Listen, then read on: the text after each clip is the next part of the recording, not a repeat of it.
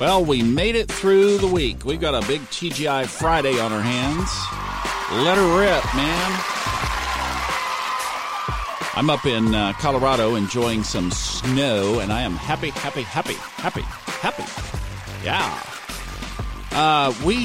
This is going to be one of those days that we'll just see. I mean, this is one of those astrological days that you scratch your chin and you furrow your brow and you go, So what we have is basically the moon has moved into Aquarius. We've been following the moon this week into and through Capricorn, but now it's in Aquarius, and it will conjoin the sun this afternoon. When you ask, glad you did, because it is a new moon at 4:43 p.m. Eastern Time. Now, there's been a lot of talk about this one because the spiky energy that's around it. So what everybody's talking about is pretty much what we've laid out all week. So first of all, just the obvious new moon alignment itself. I always love new moons because it's just a time to create. You know, it's a great time to set intentions, and I love them. I love that we get to do this one in Aquarius because this is the new moon that what I'm going to be doing with it is setting a bunch of unique, don't tell me what to do intentions. Like if I had no barriers, this is what I'm going to intend. I guarantee you I'm going to be burning up my journal up here in Colorado, writing things that are going to come forth over the next 6 to 12 months. This is the first creative energy after Saturn-Pluto. So keep that in mind. The work that you've been doing, that transformation around Saturn-Pluto, see, this is what I was talking about earlier in the week. We get to do a little mini micro of what is coming in 2024 when Pluto moves into Aquarius. Well, we can do it now on this full moon. So some of these, what doesn't work, what hasn't served, institutional failures, if you will, in your life that you can remove and now set the intentions for the new things. Hopefully you've been doing that around Saturn-Pluto. But now it's time to really put the thrust into what's going to fill that void. That's what today and this weekend are about, energetically. Now, the punchy points, the spicy part. Well, we still have the big Mars square. We've really talked about most of these. We have the Mars square to Venus and Neptune in Pisces. For that, I think go back to Tuesday and Wednesday, Tuesday's podcast, if I remember right, talking about that tension and using that tension to your advantage.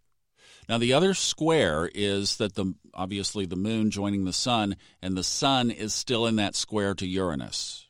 That continues well into next week until we are clear of that Uranian tension around the sun. So, again, just caution in order, being careful, respecting that the very independent sun and the very independent Uranus, and by the way, Uranus, of course, the ruler of Aquarius, are kind of squared off at each other a little bit. So be careful, and the moon as a trigger. So again, like in my own journal, ski carefully and be careful and just, use heads up. That's what you do. Go out and enjoy life, do your thing, and do it with a degree of caution.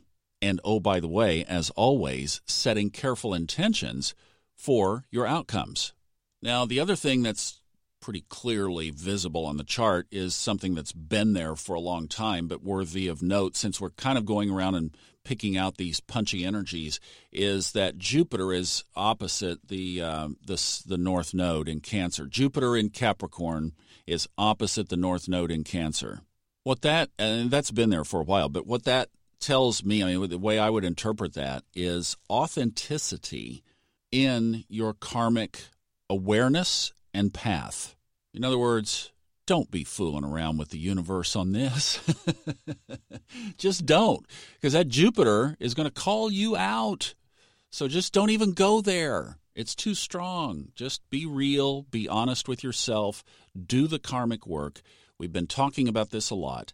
Where are you in alignment with your path? Where are you out of alignment with your path? And what can you do to rectify the difference? All right, enjoy the new moon. This is a great time to just journal your little fingers off and set all kinds of beautiful, wonderful, lasting, socially changing, life-changing intentions for your soul's future. Love this stuff.